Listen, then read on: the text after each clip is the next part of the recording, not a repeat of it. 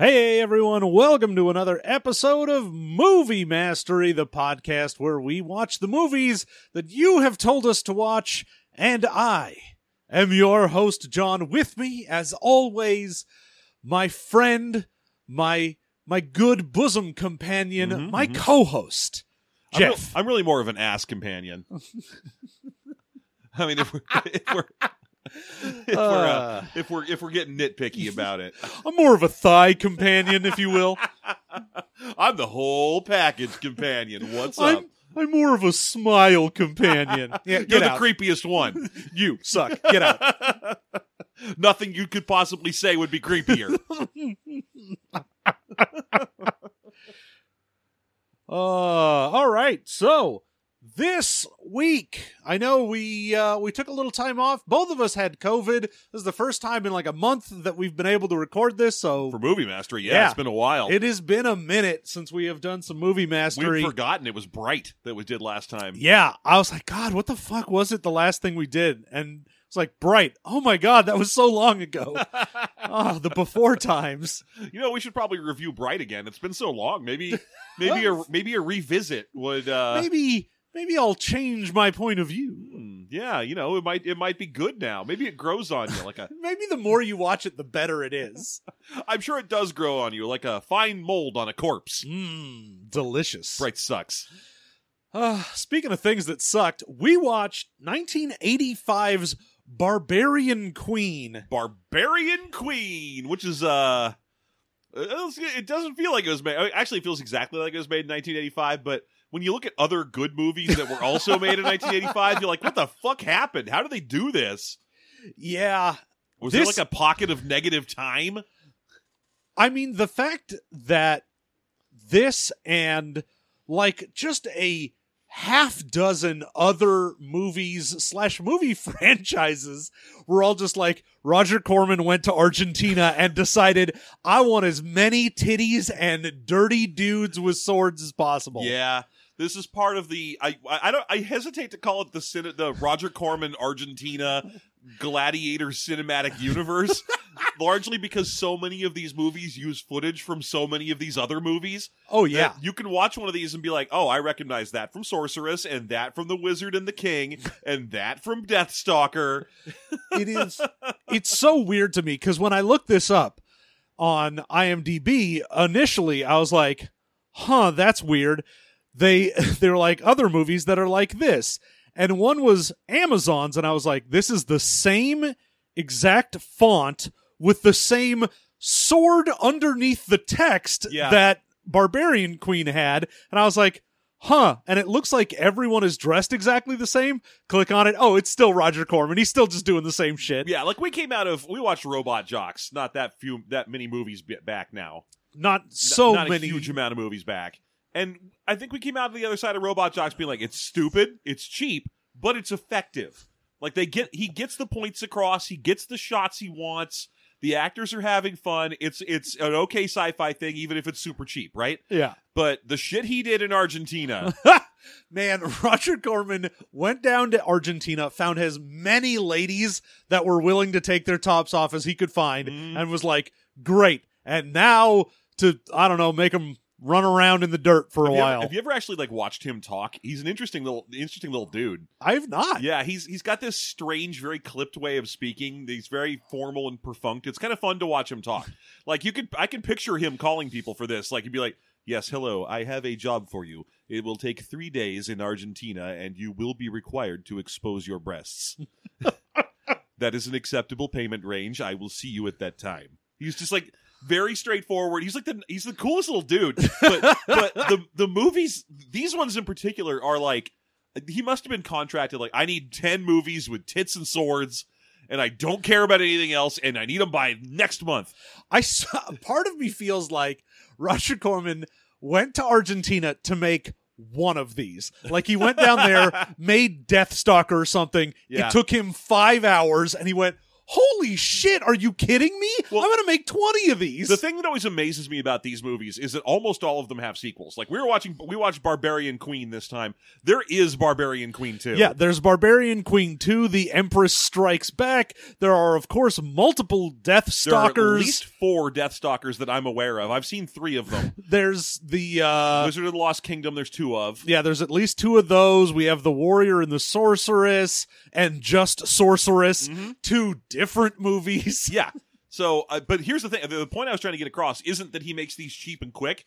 There are like 4 Death Stalker movies. I don't think there's a shared cast member among them. No. And that's what's so weird to me is you would think that he would be like, all right, here's a stable of like 20 people I know. I brought them down to Argentina and we just filmed the same movie 3,000 times and gave it different generic names. Yeah. But no. It's not that. Mostly it's him cannibalizing his own footage. And that happens a lot. There is a little monster that shows up in Deathstalker. Like, Deathstalker, unlike this movie, actually has a couple of, like, magical special effect kind of things happening in it. Which, at one point, the main character, whose name is Deathstalker. Like, that's literally what the movie is about.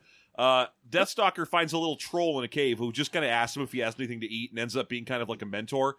He shows up like 10 years later in a different movie called Dungeon Master, and they just reuse the puppet. They didn't reuse the footage, just the puppet. Weird. He uses every part and then he sells those parts. It's very impressive. Yeah, the thing for me when I looked at the what was it, Wizard and the King or whatever the fuck? Wizard of the Lost Kingdom. Wizard of the Lost Kingdom was that it was like this uses footage from 4 different previous Corman movies. Yes, and it's also the only one I know of with a celebrity I had heard of before the movie.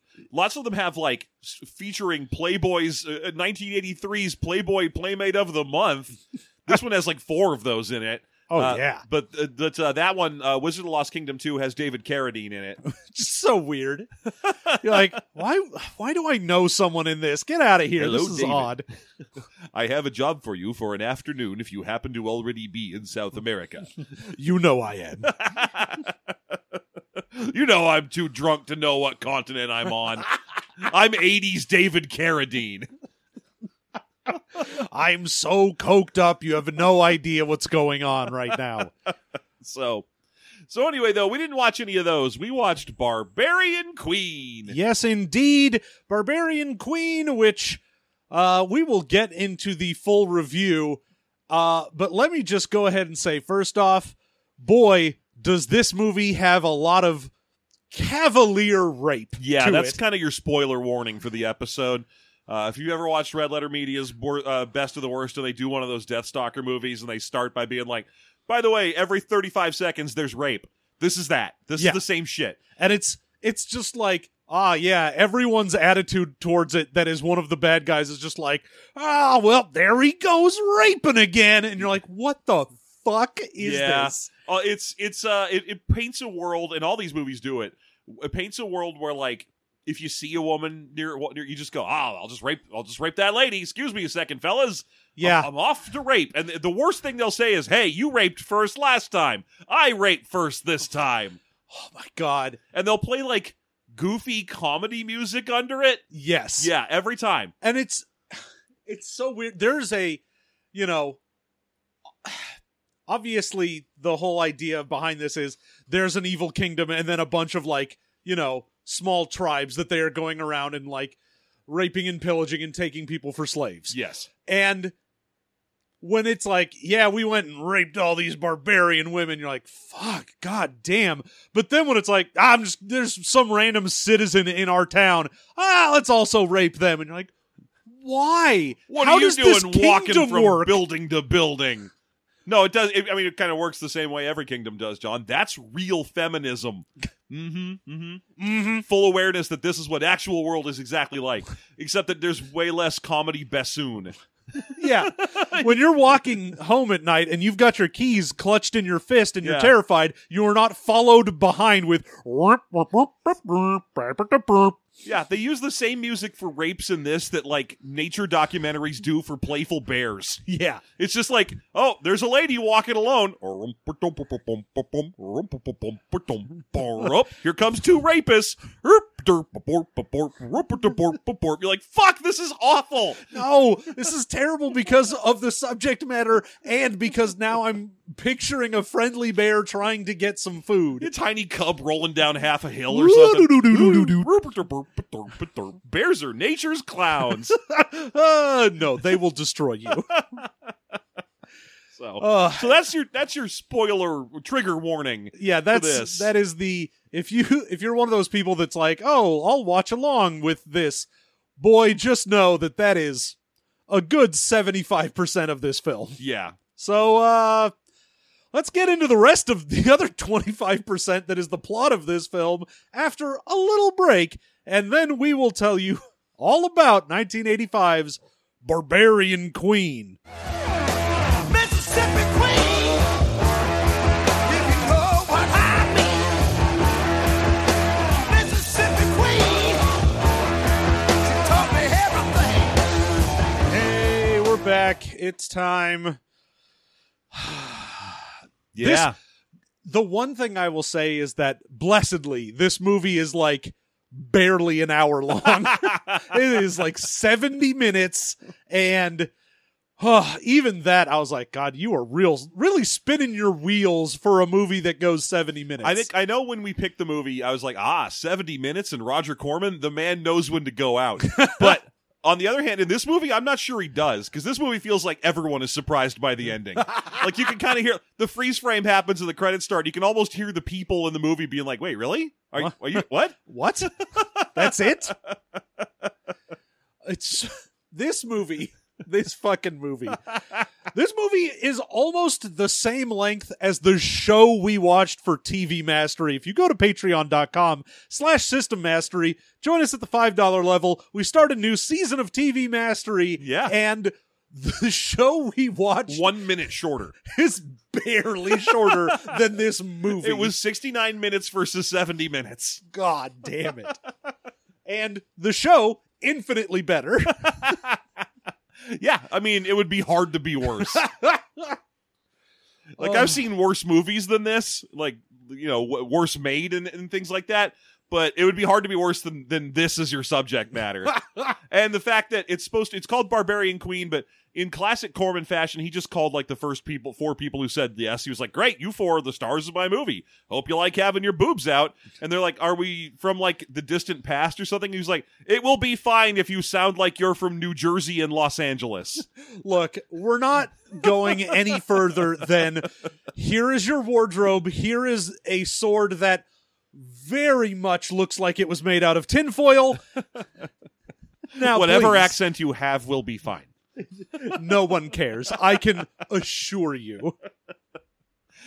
But I mean, this movie starts on a rape. This movie starts with a rape that reminds me of Last House on the Left. Yeah. Which is to say, not good. Yeah, no, it's not great. I don't remember if it starts on the Happy Village people.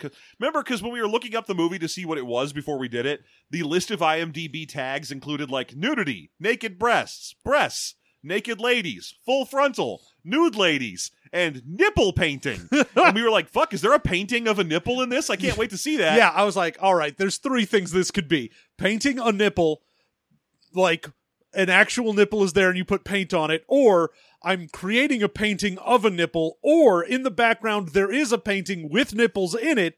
See, I figured it was going to be like war paint, but on a nipple. Like, you know, a naked lady warrior would run in and she'd have, like, paint on her boobs. Like she was, just like red stripes across her chest. Yeah, like she was, like, dressed up for Sturgis or something. But I think I was desperately surprised. The last thing I was expecting was that it was dude paints a lady's nipple, and also that it happened in the first 25 seconds of the film. So I didn't have to wait and wonder when the nipple painting tag was going to become relevant. Yeah. Although I do want to go back and see how many other movies have it. I gotta click on that and find out. Excuse me, John, I'm off to research. Please tell us about the horrible rape, though. Yeah, no, because this movie starts with, there is a young woman by a lake who is, within 3 seconds, immediately just like lassoed and grabbed and That's right. Come here. Yeah, there's always two rapists in every scene, and they're always like, oh, now I got you. Oh, we're gonna bring you. We're gonna drag you. Because you're like, oh, they definitely didn't have a lot of on location sound for this movie. No, this entire thing is the sound was pumped in later, Yeah. which makes for certain things to be way more hilarious when it's like the battle that ensues, because these are our main like Empire bad guys who are taking this lady by the river.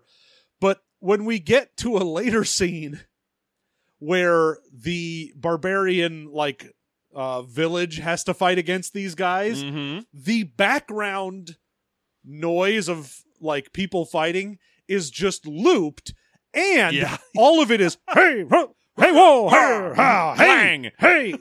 The same guy goes hey like 27 times within the loop. It is so weird to just hear people fighting. Hey hey whoa hey. It has all the hallmarks of 80s piped in sound, including just whenever there's rapists, they always just sort of mutter about what they're doing nonstop. It's like fucking all the rapists in this movie are Bluto or something. Oh, I'm gonna get that Popeye. Oh, I'm gonna tell you what I'm gonna rape some women on my way to the sailing shop. You know, it's just like that. Ugh. Just it's horrible. And also, there's a little girl in the movie. Thankfully, she goes unraped. And Thankfully. But you can tell right away that it's an 80s dub-in movie because they never trust a kid voice actor. And so they get an adult woman to do her voice. And so she sounds like this. I am a normal child, and I often talk in this manner. This is how children talk. I am worried about the next down payment on my mortgage. I'm a child. It's like that. It's like, just let the kid talk, you know? But cutting away from this horrible assault, we go to the actual village that she is from, where we are having a wedding preparation between, I guess, the leader of the tribe and his wife to Yes. be Yeah, her name Amathea. is Amathea. And she is going to be wed to Argon. Mm-hmm. Well, they say Argon. It's Argan, and I'm like, that should be Argan. If Yeah. you're Argon, there is an already Argon that exists. It would certainly be more noble if he was Argon. I'm a child. Hello, I am a child. Whilst thou tarry. Prithee. So Yeah. yes, Amathea is getting all dolled up and ready to go, and we find out that the person by the lake is her little sister. Yeah, that's And she is- Taramis. Worried where Taramis or Taramis, depending on who's saying it. Uh-huh. Uh, That's a common in this. I feel like a lot of people weren't quite sure of their names. well, also, they made them so weird for no reason. They're like, Taramis, this is also my handmaiden, Tiniara, or Tanara, or I Tanira, think you're depending on who's saying it. You're probably mixing her up with Eastrild or Estrild. Or Estrild and Estrid, where they just forgot an L was there. They often call her Astrid instead, because that's a name. But all of these wonderful people hanging out, and then the Empire attacks, and I mean, the Empire attacks in the form of a bunch of dudes in the samey looking like black. They have the bad guy armor from every one of these barbarian movies. Come on, don't act like you haven't seen one of these fucking stupid barbarian movies from the 80s. You know what we're talking about. Yeah. They wear the black armor that makes them all look indistinguishable, and a weird, slightly conical black leather hat. and they all mutter constantly, even when they're in battle. Set torch to them. I'll get them. Get the women. I'll Hey. chase that one. Hey, Hey! I'm a child. And one of the more amusing things is Amathea is, a barbarian queen. Well, not yet. She hasn't been married. Maybe she was the queen and Aragon is going to be king. Who knows? He will I be don't if he know can ever this- train all those dragons. I don't know how this society works. I don't know if it's like, matrilineal sort of progression with that. All I know is that she has a full-size bathtub in her hut. God bless. She lives in a woven reed hut with a clawfoot bathtub in it, like she's living a Viagra commercial. But when these Empire guys attack, of course, like Argon and his trusty side buddy, someone I have no idea who his name is. Yeah, I'm looking at the IMDb page and I'm like, who? Vanir. There you go. Vanir is his friend that we get a lot of. And so, there are main, like, burly hero types, but everyone in the village is fighting. It takes a good 5 minutes of, hey, also before Amathea goes, I wonder what's happening, because a dude goes through her wall. Yeah. And then she's like, oh, maybe all the sounds of combat outside I should join. Well, she does this thing where she like gets a guy to come into the tent after her, and then he's like, "I'll get you, you're coming with me. I'm a child." And then like she goes disrobes to reveal her like leather bikini outfit that she'll be wearing for the majority of the film, and he's like, "Oh, good, a willing one." And then she just kicks him out the side of the wall.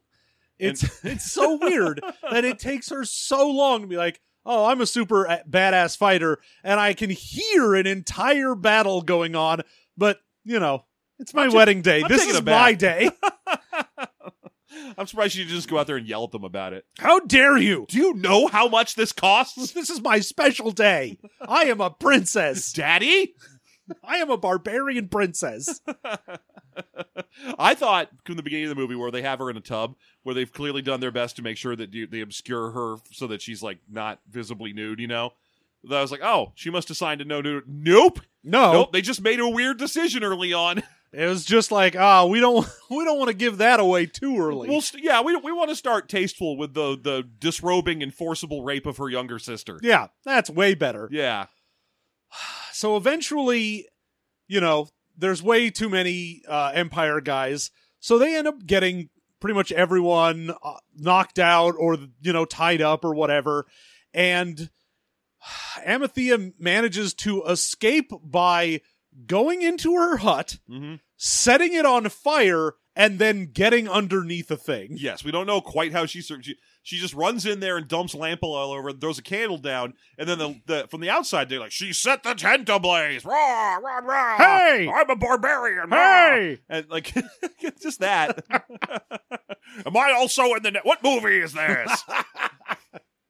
And then they're like, oh, well, I guess she's dead.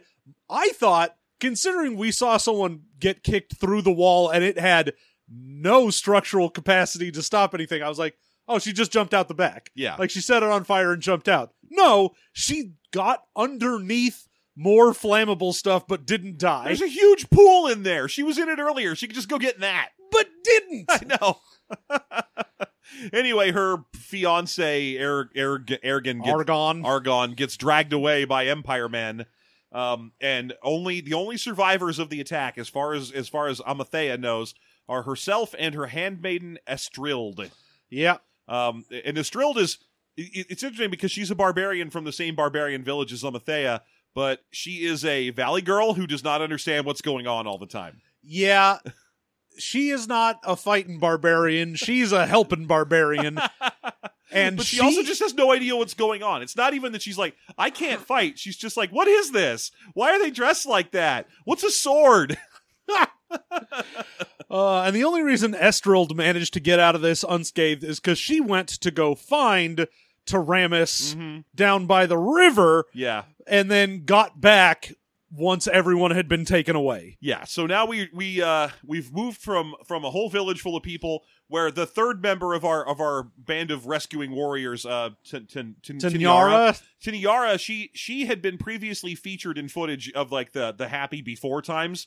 That she's the one who gets the nipple painting. She's putting war paint on some dude, and he tries to put war paint on her face, and she's like, no, no, no. And then he just forcibly pulls her shirt down and puts it on her boob, and she's like, I guess. She like shrugs about it. Doesn't look upset or happy. He's just like, all right, well, I guess this is happening. But nothing on the face. That's what we talked about. No lip stuff. But she has also survived. We see her get thrown on the back of a horse and dragged away by a black-clad rapist earlier, but she just right as She just shows up on a river as they're like following after them. They're like, "Hey, I managed to get away." she has a great line. She comes, they're like, "How did you survive?" She's like, "I was dragged off by a rapist. I killed him. I got his horse. I got all his stuff. Look at all this stuff I got. Estrild is just like, "Oh, I'm so hungry. Thank I'm you." starving. We're gonna eat before we do anything." And Matthias like, "They kidnapped my sister, clearly. I'm hungry." They have raped and murdered across our entire village, and I assume they have my sister. Can we maybe? Nope. I'm a little peckish. Look, they're gonna turn off the bottomless mimosas at 11. They continue on their way until they manage to get to a riverfront like outpost Yes. where there is a woman who is tied to the fence that the horses are kept in Mm-hmm. and has been very clearly just abused heavily Yeah. and is about to be done so again by His name was like Thunderbolt or something. Because there's a point where like he's a dude who shows up and he's also there for the initial capture and rape of Taramis. yes, Because he's like visibly, recognizably a dude with like Yeah. a huge beard. because he's the one guy who's like, I've got a giant black and white beard. And he's like complaining during the initial rape scene because he's like, "Oh, you never let me rape first. I'm always the one who doesn't get to rape." And now he walks up to this like lady who's chained to a horse stable, and he's like, "Smile for me. I like a little smile." Ugh. And you're like, well, at least they're gonna kill the guy who likes a little smile. That's Yeah. the creepiest possible. Yeah. And he gets, of course, stabbed to death by our heroes. And the noise of him screaming reaches the others in the outpost, and they're like, "Oh, did you hear that? Yeah, old Thunderbolt, he never rapes quietly." And I'm like, that wasn't me putting words in their mouth. The actual literal line Yes. is, he never rapes quietly. Yeah. What the fuck? Also, why is his fucking name Thunderbolt? What the shit is he, an X-Man? What? It's so many confusing decisions happened within 10 You have seconds. characters in this name like Strymon and Ergon and Amathea and Thunderbolt. Yeah. Did he get to pick his own name when he was 8 and it stuck? Oh, I want to be Thunderbolt. fucking, this movie has the dumbest names. You're like, what's this guy? Shibdiz. All right, sure, that's a name. Yeah. Why not? Sure, Shibdiz. What about this guy? Let him pick his own name. I want to be called Spaghetti. Fucking fine, sure. You're going to call me roast beefs. Beefs, plural? Yes. As if I'm derived from multiple cows. It's a word. Look it up. No, that would be roast beeves. Different types of cows. Fair. Good point. Beef and beeves and beefs are all different plurals of a word. God damn it. English. But yeah, Not even once. they seem unconcerned about the obvious "I've been murdered" scream, but one guy's like, I better go check it out. Walks out there, and for his trouble, gets shot from behind, but the arrow sticks in the front of his head because this movie doesn't need any sort of editing. Well, it does a thing where Estrild is sitting there where the previous tied to a horse stable rape victim lady was, and he's like, "What are you doing here? Where did you come from?" And he goes, or Amathea goes, "The same place I came from." And she's like, "No, it's Tiniara, whatever." But she's standing up on like a roof behind him, and he goes, "What?" And then he gets shot. Yeah. Meanwhile, Amathea is just fighting two dudes in the lake, and it's just this movie's got that. You can tell you're watching a quality barbarian flick when they've got that middle school level of sword training where the only instruction they've been given is hit the other person in the sword. Yes. The choreography for the fights in this is some of the worst that I have ever seen, where you will be watching someone fight and you're like, oh, the take you used was the one where a guy went and visibly moved my sword into a defensive position, beat other person, then hits that sword. And you're like, wow. They were really scared about hurting someone. I'm pretty sure they were a really far drive from a safe Argentinian doctor. Yeah, because it was just like, and I move my sword to block my legs. Second goes by, I'll swing at that sword. Yeah. Wow. Like, I was in a play for children in high school, like a play made for very young children. Made for children? It's called Stephanie Hero. It's literally like a play aimed at like 9 and 10-year-olds. It was a high school play we put on for the local elementary schools. And I had to do a sword fight in that play because I was one of the villains. Uh-huh. And I had to fight the hero in the play. And it was my old friend Arnon, whose name is easy to remember and pronounce. And so the two of us had to do a fight, and we still tried to move it past we both have swords, let's just hit each other in the sword. Largely because we were afraid of breaking our prop swords, but still it was like, because that will stand so far apart that no matter what we do, we couldn't actually hit each other if we tried, and just whack swords. Does not look cool. Oh, God. And again, boy, these prop swords. Like, you see the sword, like, catch the light, and like, that's crinkled. What the? Wait, is that made out of hammered together Coke cans? I think I just saw a Budweiser logo. What? How did you manage to make this? I melted them down from the robots used in the film Robot Jocks. Robot Jacks. So our heroes managed to get everyone murdered that was in the Empire, and we find Taramis was here. Mm-hmm. So she was underneath a bunch of like blankets, and they find her, and she is very clearly and obviously traumatized. Yeah, she has all kinds of problems based on her recent experience. Of everything that anyone does in this, the acting choices of Dawn Dunlap, who plays Taramis, is the only one that I'm like, oh, you're doing something. Because she's like, oh, I started this movie raped and then brought to the rape camp, and she spends the entirety of the movie just being like kind of not quite there and being just distant, dazed, has a little bit of Stockholm syndrome problems. Yeah, she is just fucked up. Yeah. And everyone else seems to not care. No, they're just like, well, we got her back. Throw her on a horse. Let's go on a revenge mission. Should we bring the traumatized rape victim with us? Yeah, probably. Yeah, I mean, what else are we going to do with her? And it's real fucked up. Because there are points in this film where, like, they sort of treat Taramis as, like, a burden. They're like, oh, we got to go do a thing. Oh, I'm on Taramis duty. I got to watch this absolutely PTSD fucked up lady. Mm-hmm. Well, that sucks for me. And I'm like, do not do that. You are fucked up. Yeah, she is the biggest reason why the ending of this feels shocking. Because she has a big pivotal moment in the ending, but it feels like it needs a follow-up. It feels like maybe there should be any amount of, I don't know, verbal something. Anything. There should be something. Something. Yeah. Well, the next person they encounter after they manage to rescue Taramis and kill all the people in this outpost, they're still moving along, and they encounter a young girl, and her name is Dariak. Normal name for a normal kid. Mm-hmm. Hello, I am a child. Hello, Dariak here. Dariak.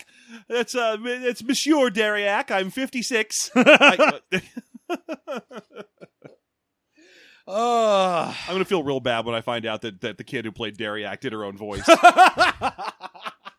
Well, I'm sorry you've got the voice of a 50-year-old little kid.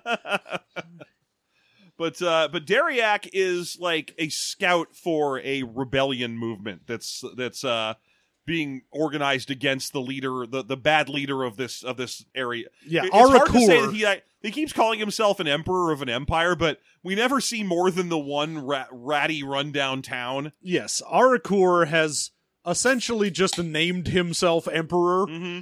He's like emperor of a garage sale. That's about as big as his fiefdom runs. Yeah. I mean, given the look and scale of what he has, he is definitely the emperor of this mini golf course.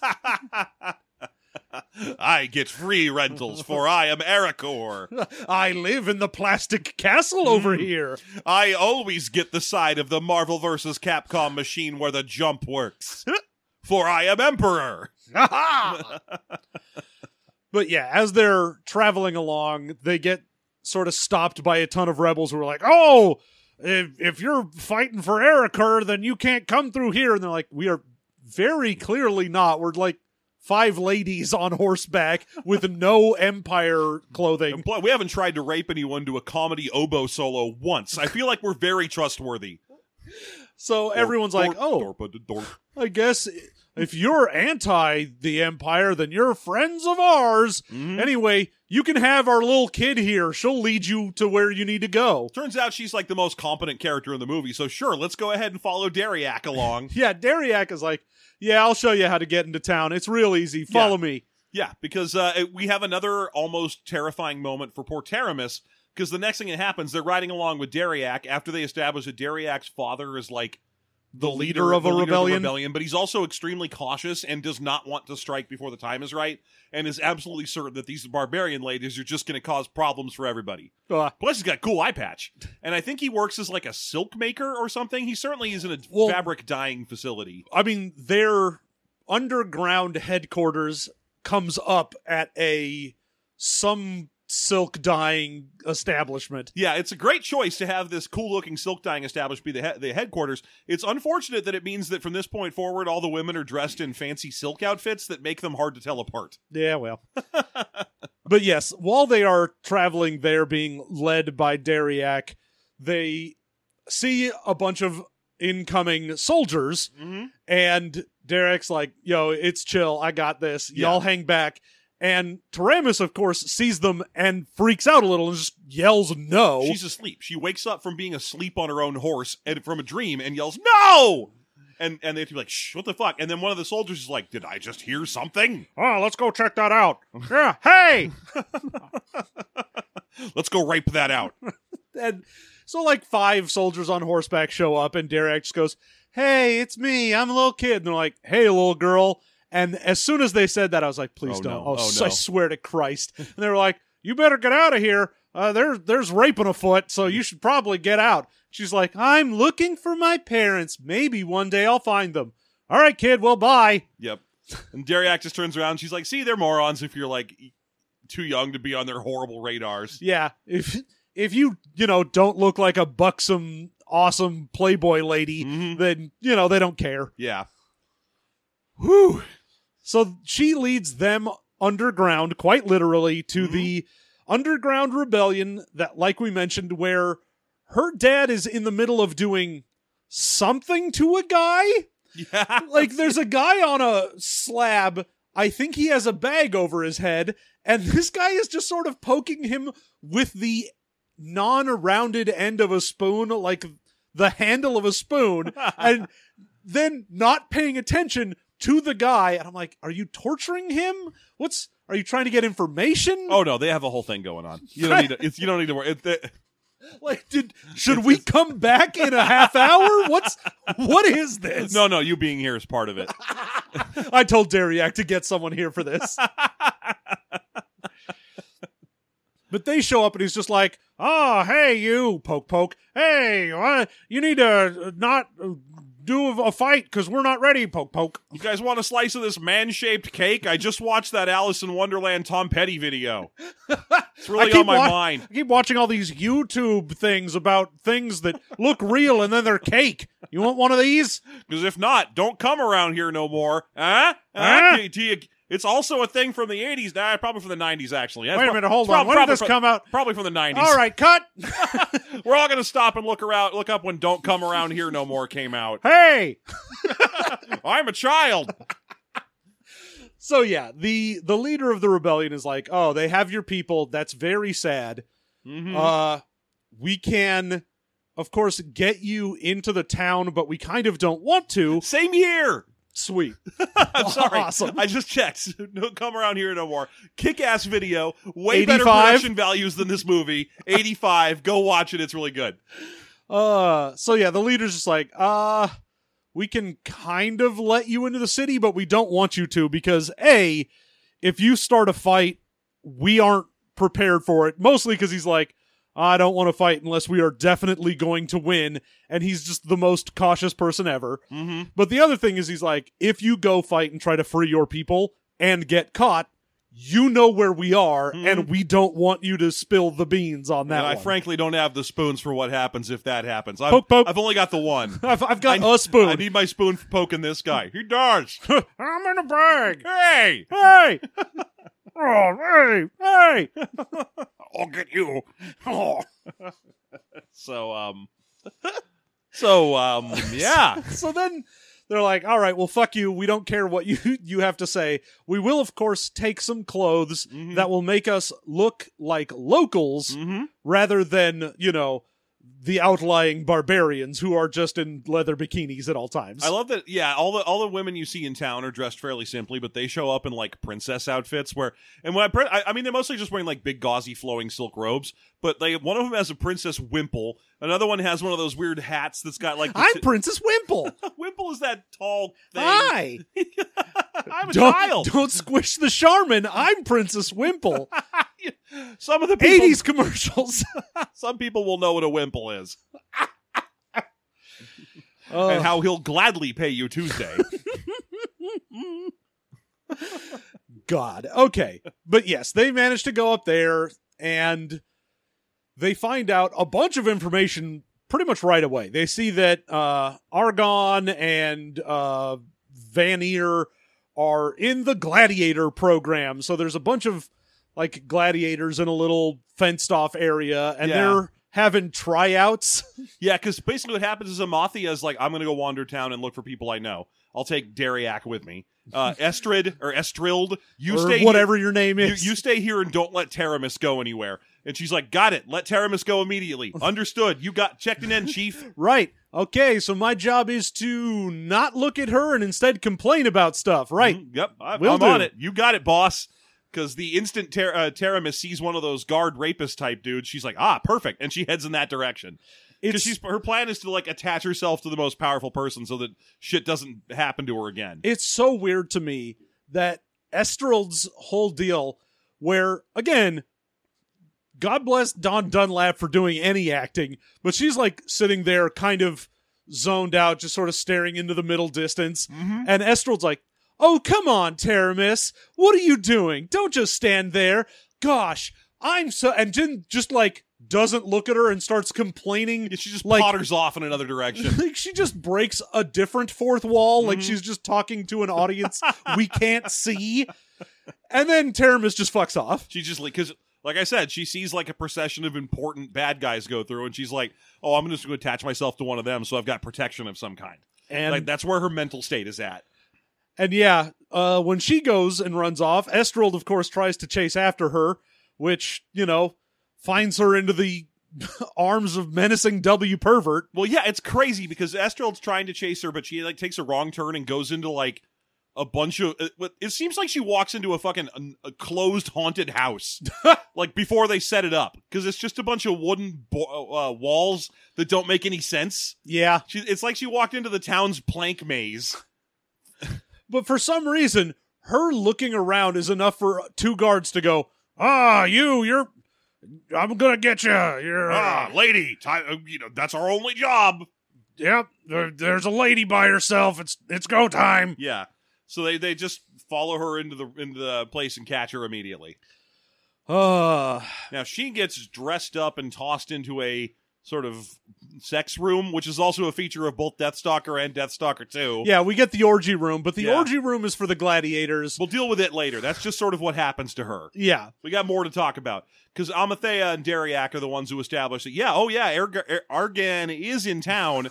He's been forced into gladiatorial service because he's an oiled up beef man. Yeah. Him and his friends are big oil beef men, so they need to be in the gladiator stuff. And unfortunately, at this point, they all managed to get captured. Every one of them. They're all caught. And there's even a part where Dariak gets away and she goes back to her dad and she's like, so yeah, all of them got caught. And he's like, God fucking Christ. I told you. Now all we can do is hope they die before they tell anybody where we are. Yeah. And we find out, after some of them get free later, they're like, oh yeah, we just completely closed up and hid the entrance to the underground area. Yeah. Because we assumed you would talk. So basically at this point, we just run into extended torture sequences for everyone but Estrilled, because Estrilled is like, hey, I'll do whatever. What do you need from me? I fucking whatever. I'm just a random city town girl who got caught. And they're like, great, you're pretty. Get in the orgy dungeon for the gladiator. You go to the sex rooms. Wear the see-through leather top. I don't know how it works either. Just put it on, and that's you for the movie. Taramis managed to actually get the attention of Arakur, the Emperor, and he's like, yeah, sure, let me kick this other lady out of my bed, and then you can be in my bed. And she's like, hey, can I live with you? And he's like, aren't you the lady that we captured at, like, the river a couple of days ago? How did you even get here? And she just goes silent. She's like, can I live with you? And he's like, sure. Can I have a dog or a cat? I'd like Wait a minute, cat. no, a cat. A cat. I want a cat. And he's like, sure, okay, we'll get you a cat. What? Okay, great. I got a young new girlfriend. Exactly whatever leader needs. Yeah. And then he just, for the one section of this that manages to check the box for full frontal nudity, the lady in his bed is the only woman who managed to be like, yeah, I'll not have bottoms on, sure. There's another one. There's a few fully nude ladies walking around in the gladiatorial sex pit, but they're background extras.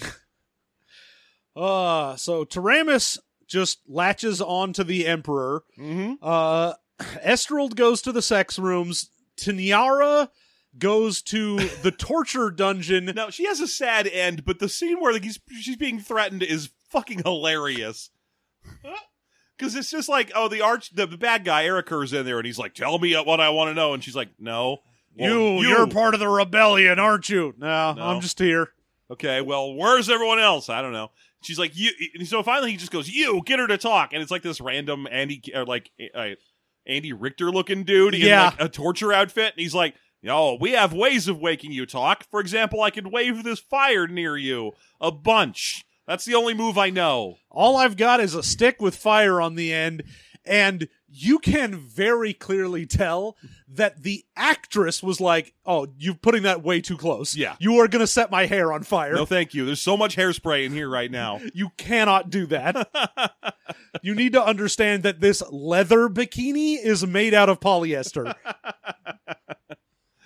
Because every time he gets way too close to her with that, and she like scooches around where she's supposed to be tied, and you're like, yeah, no.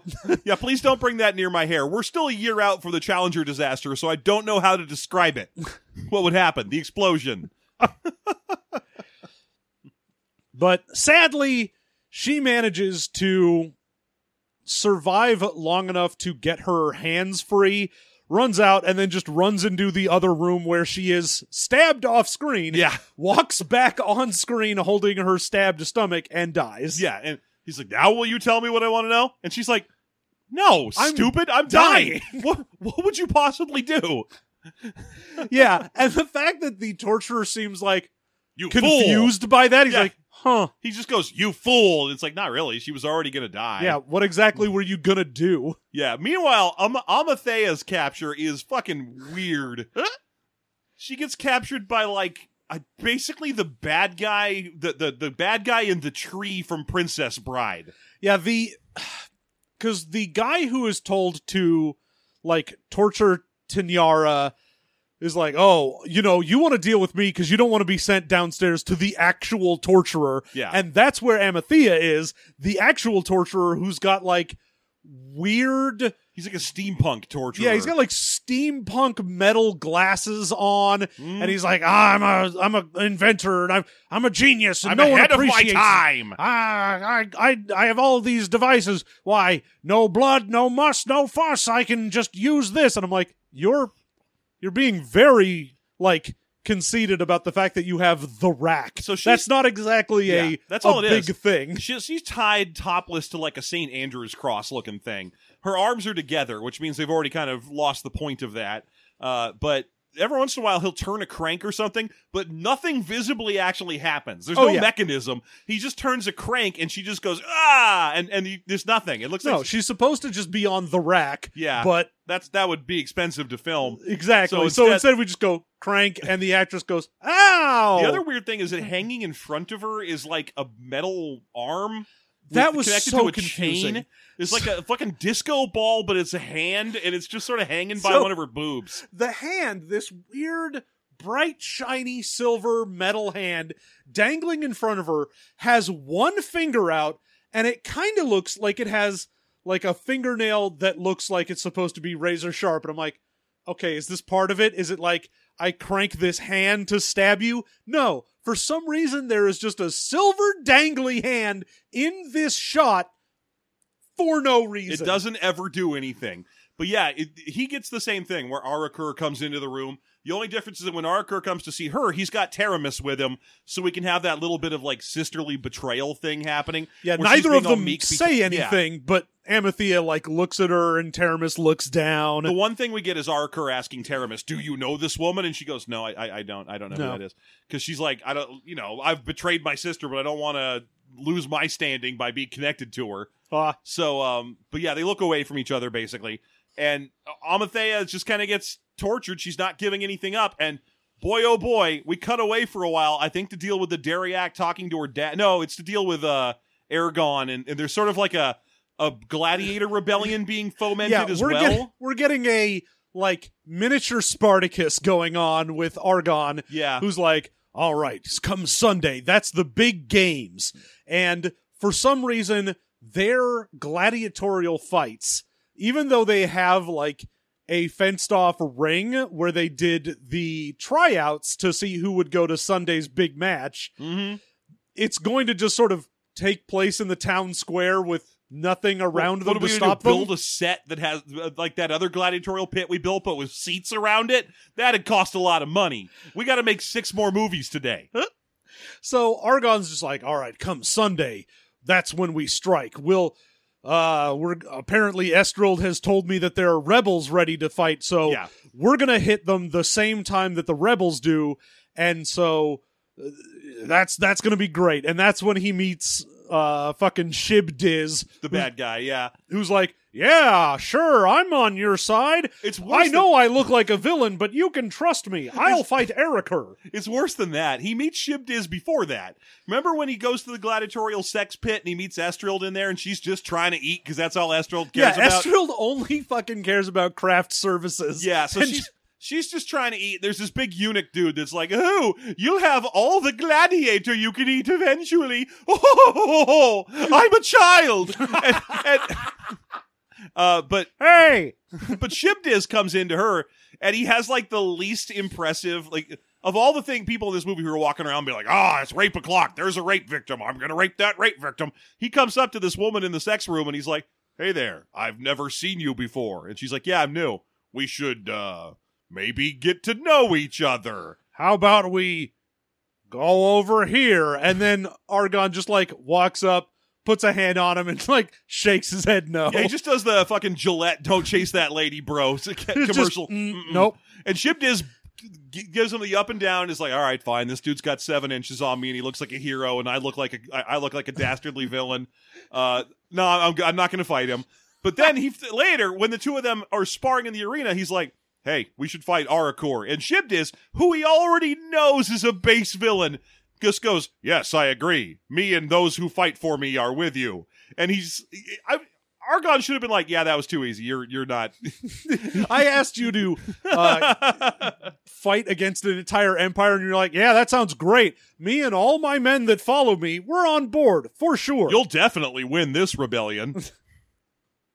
No one would betray you. So, Amethea, when we cut back to her, manages to get out of being tortured by... She is getting raped by the torturer. Feels very weird that torturer is also a rapist. He felt like he should have been more of like a steampunk... Well, his whole thing was he was like, I'm ahead of my time. I've got these super advanced torture mechanics. He's like an artiste or something. But instead, the moment he's alone in the room with her, he's like, well, time to get my pants off. I'm ahead of my time, but only the top half of me is. And we find out that Amethea has the superpower of unbelievably strong kegels. Yeah, because he's somehow managed. You'd think she'd just close up in the first place if she can do that. But no, once he's in there, she just holds on tight. And it's hard to tell what's happening at first because until you back up the scene and watch again, you can't tell this dude has his pants down. He just jumps up next to her and he's like, and now we're fucking. And I'm like, brother, if that was the way... But he's like, oh, oh, no, you've grabbed on too tight. Let me go. And she's like, oh, no, you don't get to go anywhere. You have to undo my hands. Mm-hmm. Yeah, so he's like, I will, instead of, like she's bound, like just hitting her or something. Yeah. I'm not suggesting how you should properly rape a super lady. That obviously you just shouldn't. Yep. Step away and rethink your weird scientist torture life. But she's yeah, apparently got a torture vagina, Yeah. so he's just like, I'll do whatever you say. Vagina dentata. What a wonderful phrase. Yeah, no, but so he unties her and then she just pushes him into a convenient pit of acid right in front of them. I love the convenient pit of acid because it has been sitting there, it has been bubbling in the background, and I'm like, Chekhov's pit of acid finally comes into play, and she just goes boop, and he tumbles in there, and we spend a good 10 seconds and she just kind of stares at it to make sure, and I thought for sure we would get like a as he tries to come out. No, That'd be expensive. yeah, you'd have to do makeup on him that shows him melty, so no. I was expecting Rick to open up the convenient bone dispenser cartridge that's hidden underneath the acid. And indeed, in the next scene, Yeah. he does. Because the next time Erica comes down to the torture chamber, we just get a spirit Halloween skeleton wearing the hat and glasses of the torturer. See, I was hoping that she wasn't just watching to make sure that he was going to actually die in the acid, but it just takes 10 seconds to dekegel. So eventually, and finally she just pull his severed dick out and toss it in the acid. That would have been fine. But again, that would be too expensive. Probably a little too extreme for this movie as well. I mean, this movie's got a shitload of rape in it, but one thing it definitely has is anytime anyone's about to die, we cut away from that shot and instead hear, ah! Yeah, I think we see blood twice in this movie. Yeah. Someone gets a neck cut, and then It's and then Kenyatta Tanara yeah. with her stomach. Yeah, so there's very little actual blood. But still, if she had managed to straight up just wrench his dick the fuck off, I would have been like, damn, lady, you are the barbarian queen. Damn. Respect. So when she manages to get out, she's like, okay. She finds Estrel and is like, all right, so you're telling me that Sunday is go time? All right, I'll go tell the Dariac and her crew. Dariac and the crew that it's go time on Sunday. You go tell the gladiators that we're on for Sunday. Mhm. It's all coming together. Yeah. Of And course, it- when Amathea goes there, Eye Patch guy is like, no, fuck you. Of course not. What are you, crazy? We're not going to fight just for your random guys. We're trying to get rid of the Empire. And she's like, there are so many more of you. There are like 12 soldiers. I don't think you understand. There are 50 extras down here. There's 12 soldiers, and at any given time, 8 of them are comically bumbling around pursuing ladies that are hiding in plank mazes. Yeah. You need to understand that almost every soldier is dick out. So, come on. So, but yeah, he's like, no, but ultimately he's going to show up at the rebellion anyway because it's stock footage from Deathstalker and there's a bunch of peasants fighting. So yeah, Sunday comes and we do get our Shibdiz betrayal, and he's like, oh, no, I'm gonna kill you. And Erica's like, your rebellion ends now. Blah, blah, blah. Yeah, which causes Amathea, who gets thrown into the crowd by a guard, to just go, now! And then everybody just starts fighting. And it turns into a ballroom blitz. It's hilarious because it's, again, the scale of this movie is so slight that it's just like everyone in a courtyard fights, and that's the end of it. That's the fight. That's the fight. And you can't tell who's on what side because it's not footage that was filmed for this movie. So There's I forgot. There is a little bit more blood when Argon kills Shibdiz somehow. oh, that's right. Yeah. Because they're like fighting, and fucking Shibdiz has a big old axe, and he's just got like a quarterstaff. But the way he kills him is he kind of like caresses the side of his cheek and pushes him a little, and then blood comes out of his mouth, and he's dead. And you're like, Full on how- Fist of the North Star. What exactly did you do? You gently caressed that man's cheek, and then he spit up blood. They knew his weak spot. I think it was that he'd already been beaten to death, and that was kind of like when you go up to a tottering dead guy and go, and then they just kind of fall down. I think it might have been that. But yeah, it's mostly the two of them getting this dumb dick kicking fight where they keep doing the Ryu from Street Fighter 2 throw. Yes. Where they use one foot to kick them over each other, and then they go over there and grapple a little bit, and then the other one gets kicked back the other way. Just over and over again. They're like, look, we know one move. We both know this kick throw. That's what we're going to do. Can one of you do the Ken one? It's way cooler. No. No, none of us can do that. That's an impossible thing. It's cheap.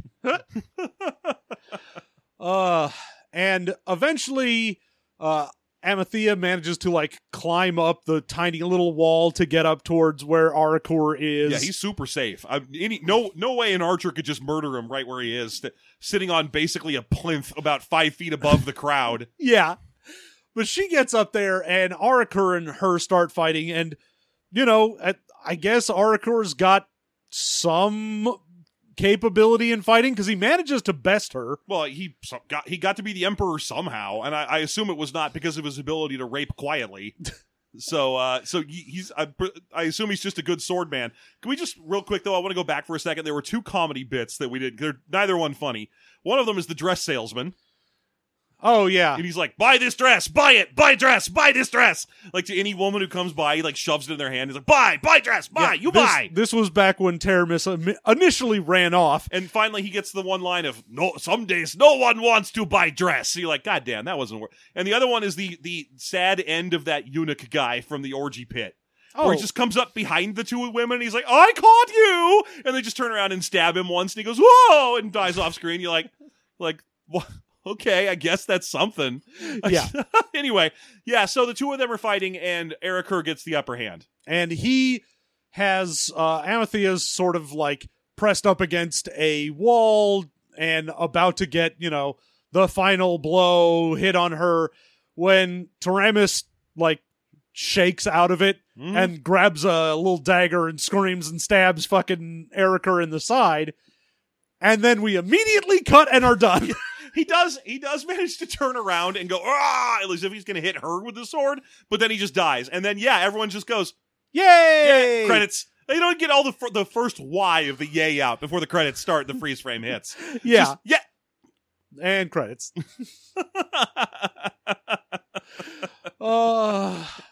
Just nothing. They killed the bad guy. That's all you needed to do. Yeah. So it's over. Hey, no more problems. This guy died, and I guess that just makes all of the soldiers despawn. What goes on with Argon and Estrild and Cardiac or whatever? Dariac. They're don't worry about it. It doesn't matter. They're not on screen at the end. We don't even get a reconciliation between the sisters. Nothing. That's what I meant by it's the thing about Taramis's ending feels weird. That like she betrays her sister in the very last second, has a change of heart, and stabs this guy. And you think they're gonna have like this is gonna be awkward between us or something. Nah, credits instead. No, not even like a, you know, they hug and you can tell that she forgives her sister because, you know, she went through a lot of shit. Nope. Just This guy dies, falls down, end of story. We're done. I just really kind of. I've heard we've talked about how there's a sequel to this, and it has nothing to do with this, but it's called like Barbarian Queen 2, The Empress's Revenge. And I'm like, who the fuck is the Empress? You think it's that naked lady that ran out of the bad dude's bed at the beginning? Maybe. She's like, hey, I had a good thing going, and I'm mad at you guys about it now. Plus, I didn't even let me put pants on. A decent pair of pants. So there you go. Boy, that's Barbarian Queen for you. So bad. We're kind of having, I want you to know, we're kind of having like crazy person laughs about this. This is reprehensible. Yeah. Yes. This is reprehensible. This should not have been made. This should not be watched. Hey! Whoa, I'm a child. Yeah, no, this movie is, Jesus Christ, watching this just in my room by myself, it's one of those movies where I'm like, God, I hope no one sees me watching this. You don't want that 5-year-old in your house to come in and be like, what's this? And be like, the worst. Nothing. Please leave. It's an accident. This is a problem, is what this is. The 80s. So let's get into our bests and worsts. Jeff, what was the best thing in Barbarian Queen? Well, it's Dawn Dunlap's performance. It's the best part. She actually has something going on. Yeah. Like, yeah, she's playing a tortured victim who is doing everything in her power to find safety, even if it means shacking up with the enemy leader, because she thinks he's like, that's the safest place to be. She may get taken against her will, but at least she won't get murdered. And she'll have food. That's kind of the way. And it's a performance that's tortured and challenging and ends in an interesting way because she like gives up on her decision to and decides to rescue her sister. It's the only thing even close to an arc in this movie. Amathea's the main character, she's just like, I'm mad, I'm fighting, I won. Hooray. Okay, great. So, that's all. What about you? I mean, it's Don Dunlap did a great job in this. I mean, I guess the guy who is Argon does okay. I mean, he does very standard, like, I am a hero. Yes, we will fight. Someday, follow me. Ho ho! I do appreciate at least that when he gets released into the gladiatorial sex pit, he just crosses his arms and stands against a wall until it's time to go. Yeah. That's nice to see. He's like, no, I'm not participating in your horrible orgy pit. Yeah, I don't want any of this. No, thank you. No, thanks. And that he's like, no, what I'm going to do is, I recognized someone. No, you are not allowed to rape this person. Yeah. Please leave. Yeah. So I guess that's something. Yeah. Hey, what's the worst thing about this? Hey! The movie is staggeringly incompetent, even by the standards of Roger Corman, who usually I'm like, I don't really like Roger Corman movies, but at least I respect that. I respect the hustle. Well, the trick is with a Corman movie is you have to respect that he did that in like 2 days, that he managed to do it with like $80,000, that he worked with a stable of actors that he works with routinely. There's a lot to appreciate about his capacity for churn. This movie, however, is reprehensible and shitty and sucks, even by the usual standards by which I grade his films. I guess I just got to go with the joyful, boopy music that plays whenever random women are raped. Yeah, that's terrible. It's terrible. It's not okay. What are you thinking? Not a good thing. Yeah, I don't want to picture like happy bears eating a beehive. No, When it's awful. It's not cool. I mean, I could also just say all the rapes, but then what else is there? Well, yeah, because you got to pick one thing. You can't just be like the movie. Well, the problem is when you say all the rapes, you leave behind the one. At least one rape has a revenge ending to it. You're like, that scientist dies in a hilarious, stupid way. The worst thing for me is the beginning rape of Taramis. Yeah. Because I compare it to Last House on the Left, which if you've seen the original Wes Craven one, it's a brutal, terrible scene. Obviously not, shot as competently as, say, Wes Craven, but it's one of those things where you're like, this is the opening scene of your film. Mm-hmm. At least that scene in Last House on the Left takes like 25 minutes to get to. Right. You can settle into the movie. This is like, oh, hey, welcome to Barbarian Queen. We're going to let you know immediately what we are all about. And you're like, oh, I should leave. Yeah, pretty much. Yeah. When I first turned this on, my girlfriend and kid were in here, and I was like, all right, I'm going to start watching this dumb Barbarian movie. And I made it like 4 seconds, and she was like, oh, never mind. Nope. I'll watch Otto Man. Oh, sorry, I shouldn't have given that away. It doesn't matter. I'm going to say it at the end of this anyway. So, I guess we'll do the rating. So, yeah. We're each going to rate this from 0 to 5 to give it a full rating out of 10. Jeff. I'm not going to give a movie with this much rape in it anything but a 0.5. It's not going to be able to rise. It's a movie. It is technically a movie. It has a beginning, middle, and end, but boy, oh boy, did I ever hate watching it. Yeah. Mostly this is a fun movie to learn about because it led us into the world of the Corman. Yeah, the Corman cinematic boob universe. Corman's days in Argentina. Yeah, I mean, I'm going to be right there with you. Yeah. It is, the 0.5 for me is honestly from fucking Don Dunlap. Yeah. I'm just like, oh, you didn't just only play rape for comedy. Yeah. Good. Yeah, that's something. At least that's something. So, there you go. So 1 out of 10. Don't bother. No, Jesus Christ. If you're going to watch any of these fucking Argentina Corman films. There's 2 I would actually recommend to watch if you want like a bad movie night. One of them is Deathstalker 2. Yeah, make sure it's the second one. It's the second one because that one has way less horrible, reprehensible rape in it and a lot more goofy comedy from its 2 leads being terrible actors. Absolutely, it's a lot more fun. And the other one is Wizard of the Lost Kingdom 2, because it is like 80% footage from other movies. Yeah, including this one. And and at least has David Carradine to kind of go like, look at that. Remember when he was in the 80s? Hey, look at that. So those are the two I'd recommend. Not this one. This one's at the bottom of my heap right now. Yeah, please do not. Mm-hmm. All right. Thank you so much for joining us on our review of Barbarian Queen. We will, of course, be back in another couple weeks with more movie mastery, but you can join us over at patreon.com/System Mastery. It's where we keep all of our sweet ass bonus content, and we are starting our new season of TV Mastery.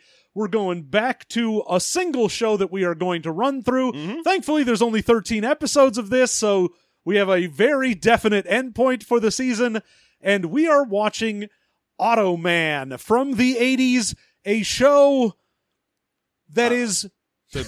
a show that says someone watched Tron. Does it predate Tron? This came out at the same time. Someone heard they were making Tron. Someone saw some previews for Tron and went, rush a TV show. I can beat that to the day. And we'll make them cops. It's easy. Yeah, look, it's fine. We can just do this. Now, it is the story of a holographic superhero, and I gotta tell you, the specifics of this are astounding to me. Automan, please go join us at patreon.com/System Mastery, because there is so much more to say about this random weird TV show than there possibly ever will be about Barbarian Queen. So join us there. You support the show. You help us keep doing what we're doing. Plus, you get 9 extra shows per month of bonus content. You get a lot of extra content. So that'll be great if you can do that. We appreciate it. If you can't, financially swing that, obviously we understand. But, tell your friends, tell your family, tell your enemies. Tell your richest friends. Tell your very richest, stupidest friends. They also need to be dumb. Tell your richest, stupidest friends that you have a new investment opportunity for them. We're NFTs now. Yeah, we don't sell them. We are NFTs. Buy Jeff Coin. It's me. I'm Jeff Coin. Hi, I'm Jeff Coin. All right. Thank you so much. We'll see you in 2 weeks. And until then, all of you, have a good one.